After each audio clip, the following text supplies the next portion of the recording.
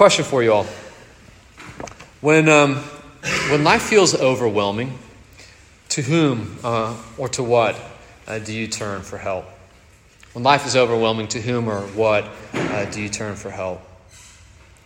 On April 21st, 2018, Reddit user Eugene Belcher Fan 1 was at a friend's house. Maybe his stomach got upset. He had to go to the bathroom. So he flushes the toilet, and he then watches in horror as the water that's supposed to go down the drain starts rising up out of the toilet. It rises higher and higher and higher. And not knowing what to do, Eugene Belcher Fan logs onto Reddit and he types out this SOS. My toilet is full of poop and about to overflow. The water's at the brim. There's poop inside of the water. What should I do? I'm freaking out right now. It's a comical example, I think, of a serious truth.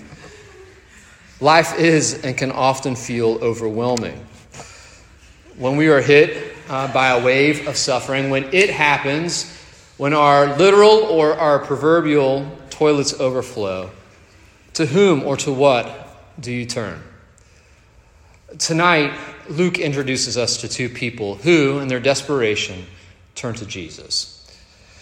Now, last week we saw Jesus go to a very dark place to liberate and to heal a demon-possessed man named Legion, a story that is told in Luke 8, verses 26 to 39.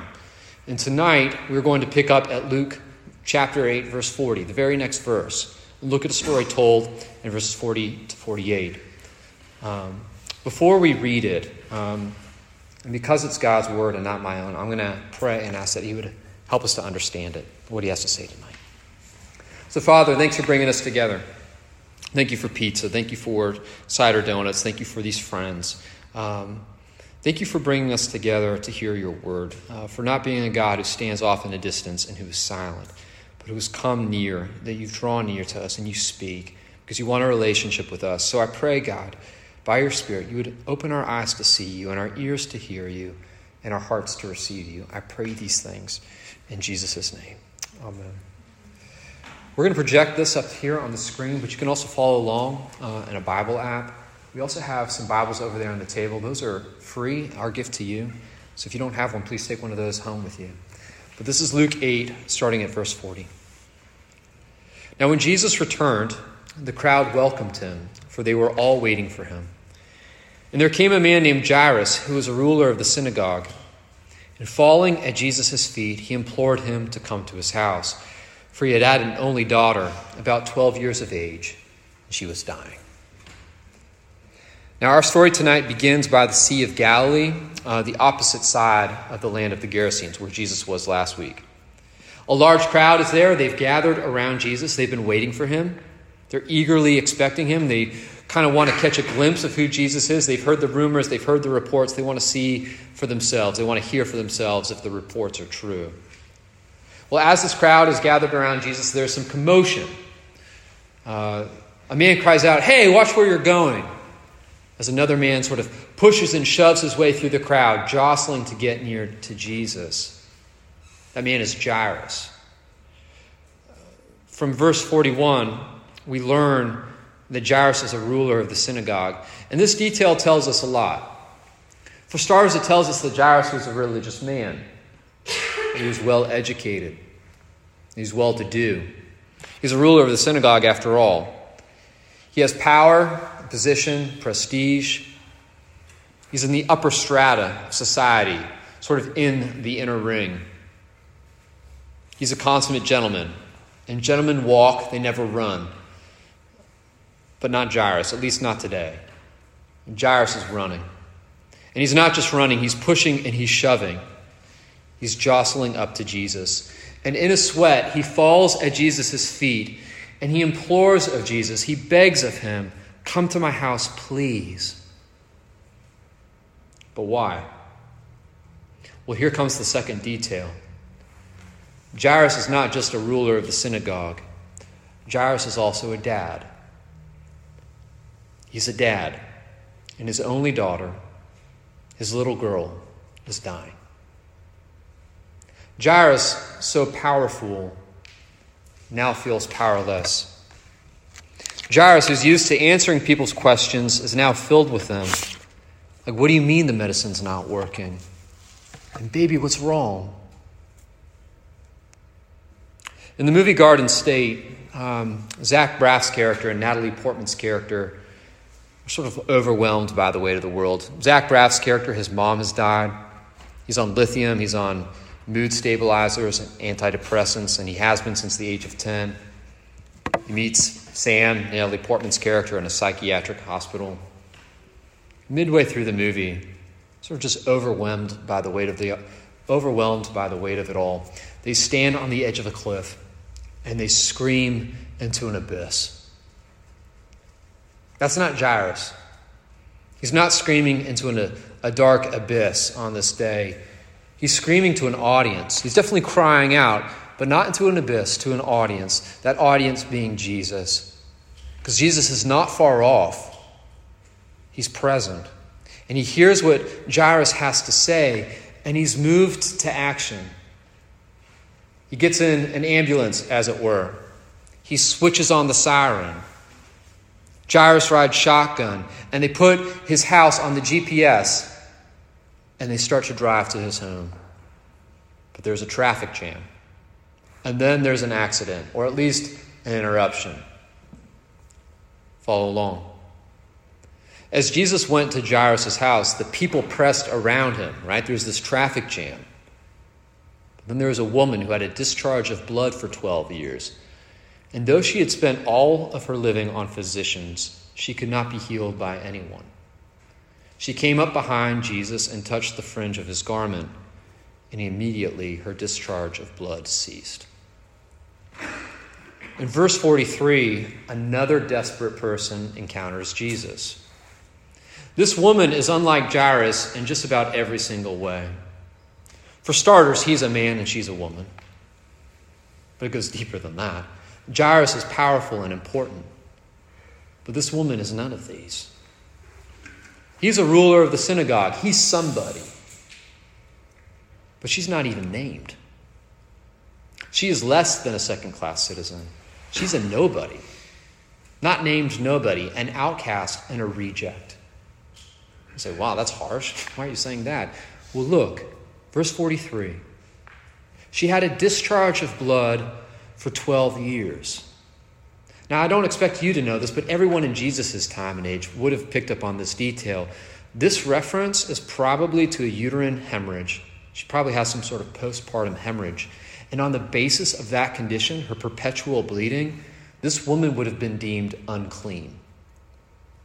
There are all kinds of clean and unclean laws in the Bible. You can find some of them listed in the Old Testament. But because of this condition, this woman would have been excluded from public life, lest she come into contact with some other man, woman, or child and make them unclean too. She was not invited to parties.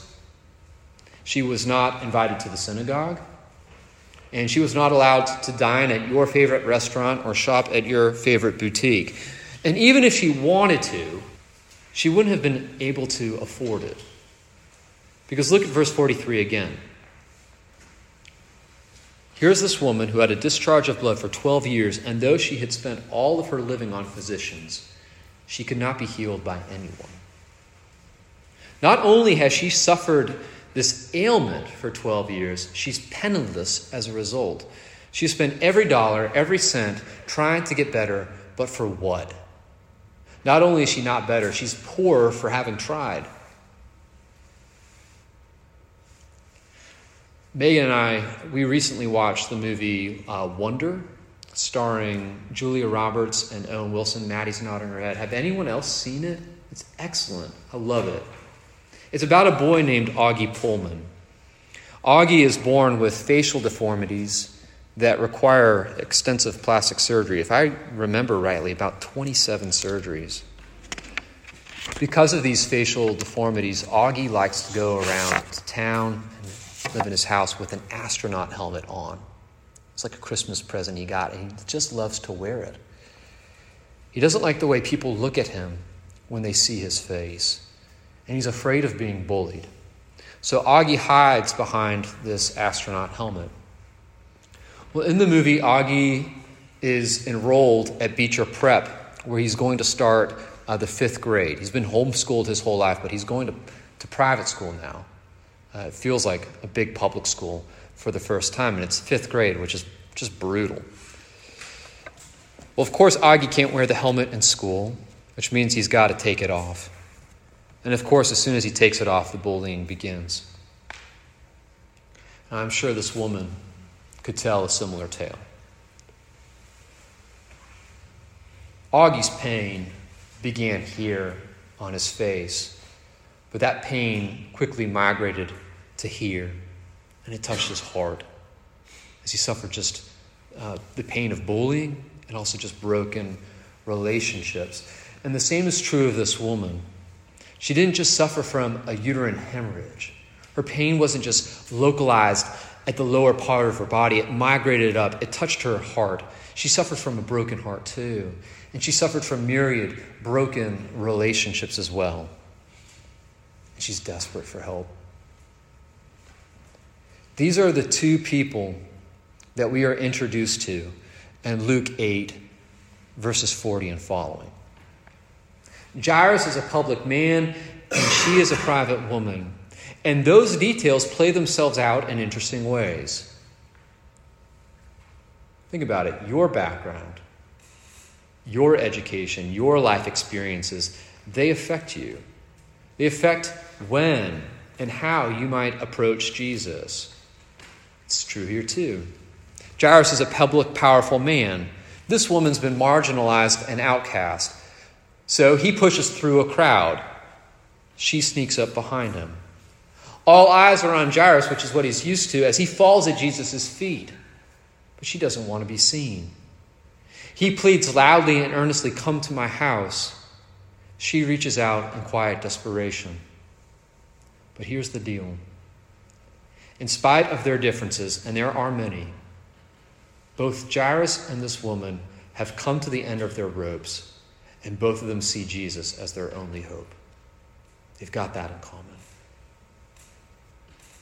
Well, the reason I've driven so slowly through this section is because I want you to see yourself in it. I've deliberately slowed this down because I want you to feel and I want you to see yourself in this story. I want you to see yourself in someone like Jairus. I want you to see yourself in someone like this woman. The truth is, some of you will walk through these doors on a Wednesday night. You'll come early for pizza, and you will talk to lots of people, and everybody's going to laugh at your jokes. But there's some of you who will walk through these doors on a Wednesday night, and you'll come in 5 minutes late, and you'll sit in the back, and you won't want to talk to anybody, and you'll sneak out before the last hymn is sung because you're shy, because of maybe some secret pain that you carry.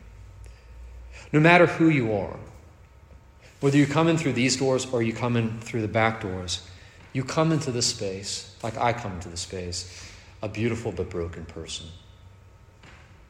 There's a lot of good and beauty in your life that we can readily yes and amen. But there's also a lot of hurt you carry into a space like this. Wounds that need healing. A cure you are desperate for. This is true of you. It is true of me. It's the true of Jairus. It's true of this woman as well. One of the themes of this passage that we're looking at tonight is that no matter who you are, no matter where you come from, no matter what door you walk through tonight, Jesus is available to you. Jesus is available to you.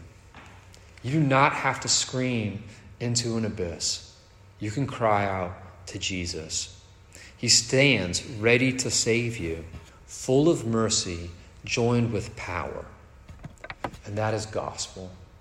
That is good news. The story the gospel tells is of a God who became a man in the person of Jesus so he could communicate to you loud and clear that he hears your cries, that he is moved by your suffering. Quite literally, it moves him from heaven to earth, and that when you are desperate, he can be found. You do not need to shout into an abyss. You can talk to him. His name is Jesus, and he may be your last resort, but he's also a very good place to start. You don't have to wait to go to him. That's one of the major themes of this passage. Let's pick up where we left off. Jairus comes to Jesus, right? His daughter is dying. Jesus hops in the ambulance. There's a traffic jam. A woman approaches Jesus. She touches the hem of his garment. She sort of touches the side of the ambulance. And then Jesus says, "Stop. Pull over. Somebody touched me. I felt power escape me. We need to stop right now." Now you can imagine Jairus, and he's still riding shotgun. He's like, no, we don't. We got to keep going. But Jesus says, "No. Somebody touched me. I felt power escape me." Peter and all his disciples are like, "What are you talking about, Jesus? Who touched you? Everybody's touching you. We're in a traffic jam." Jesus is insistent. "Somebody touched me. Power escaped me. I need to find who it was." Look at these verses. And Jesus said, "Who was it that touched me?" When all denied it, Peter said, "Master, the crowd surrounds you and are pressing in on you." But Jesus said, "Someone touched me, for I perceive that power has gone out from me." And when the woman saw that she was not hidden, she came trembling, and falling down before him, declared in the presence of all the people why she had touched him and how she had been immediately healed. And he said to her, "Daughter, your faith has made you well. Go in peace." On Sunday, this past Sunday, I was driving from Concord, New Hampshire to Burlington, Vermont. And on the way, I stopped for coffee at Starbucks in West Lebanon, which is right across the river from White River Junction. Well, in the Starbucks, right next to the cash register, was a Jenga tower, small little Jenga tower. I ordered my coffee at the counter. I waited for my coffee to be poured, and I touched the Jenga tower, and it fell over. It's pretty embarrassing.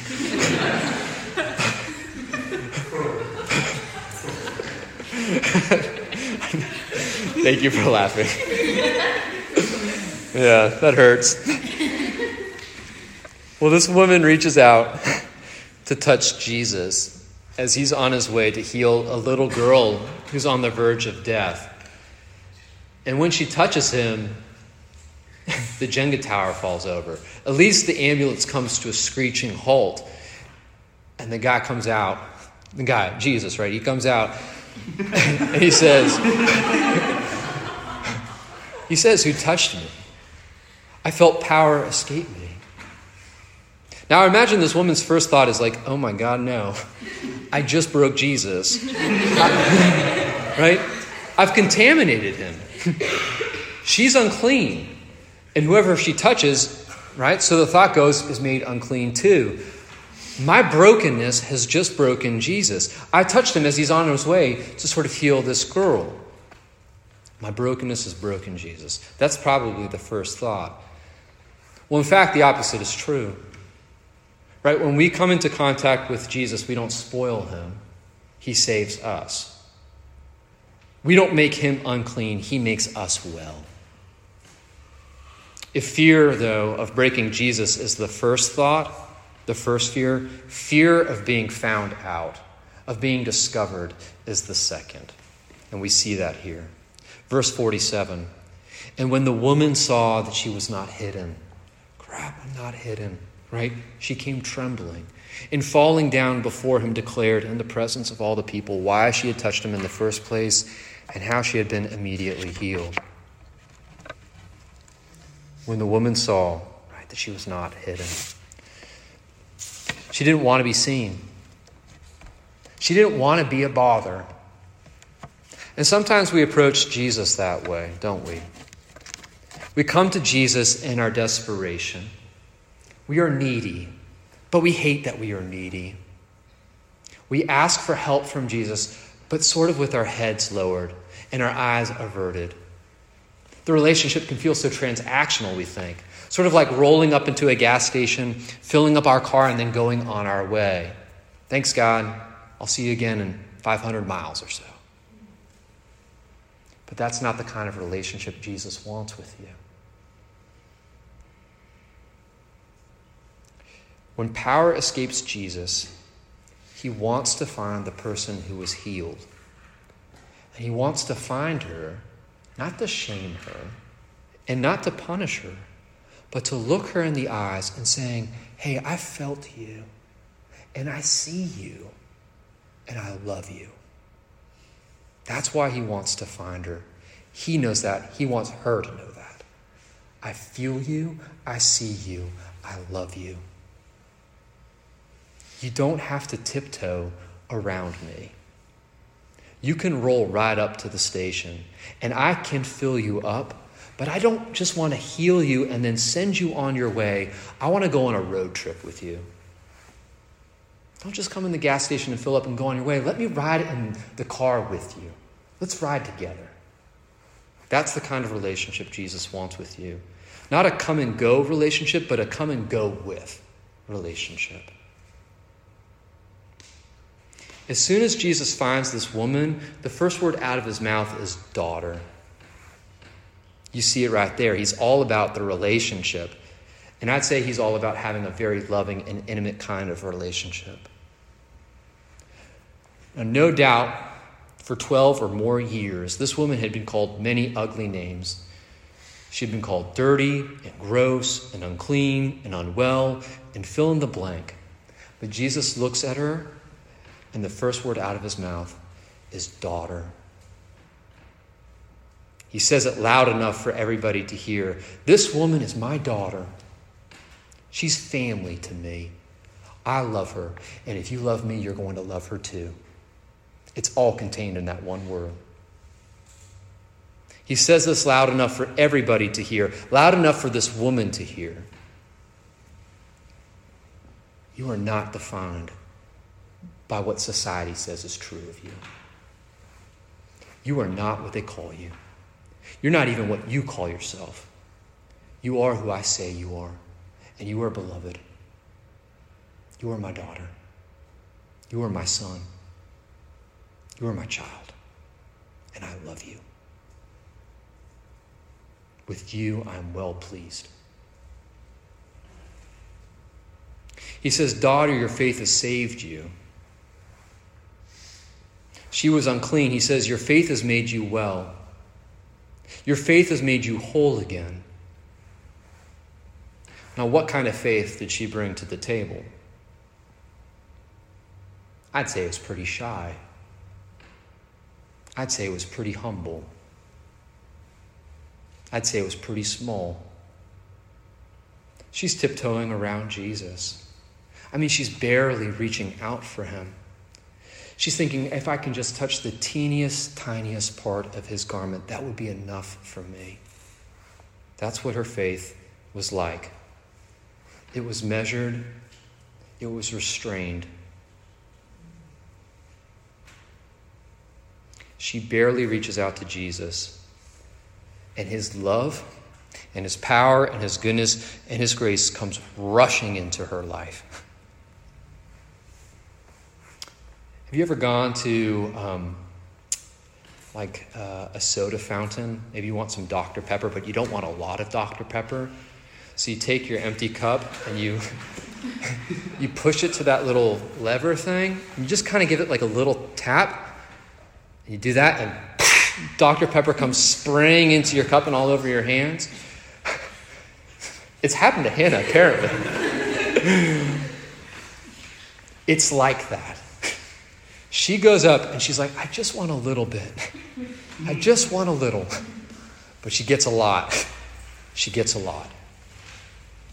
We come to Jesus measured and restrained, and we expect God to be measured and restrained too.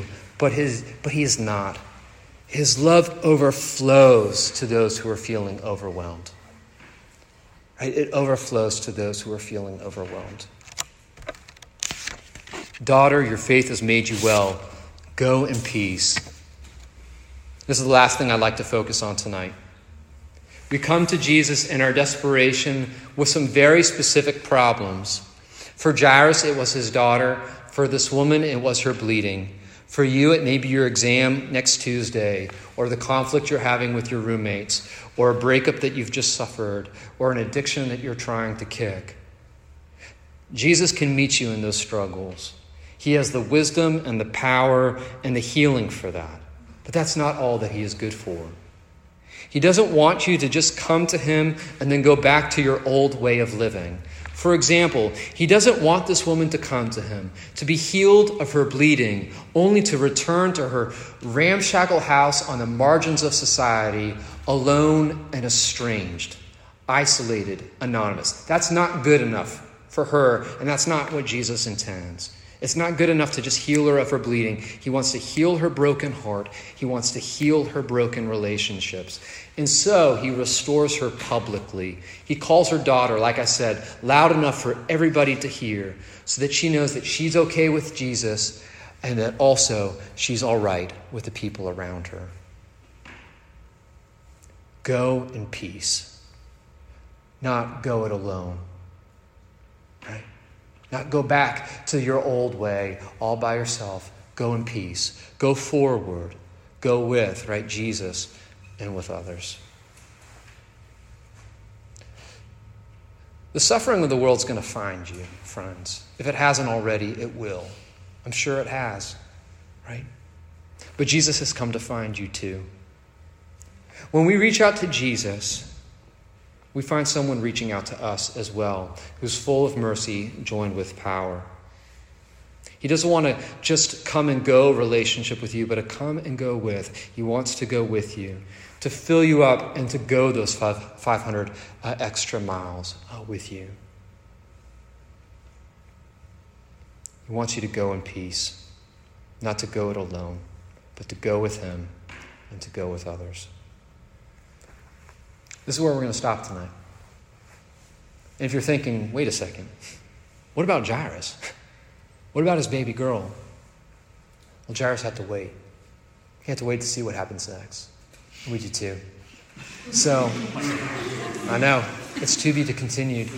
We're going to be here picking up the story where we last left off. So same time, same place next week. You want to hear the dramatic conclusion to the story, come next week. But let's pray.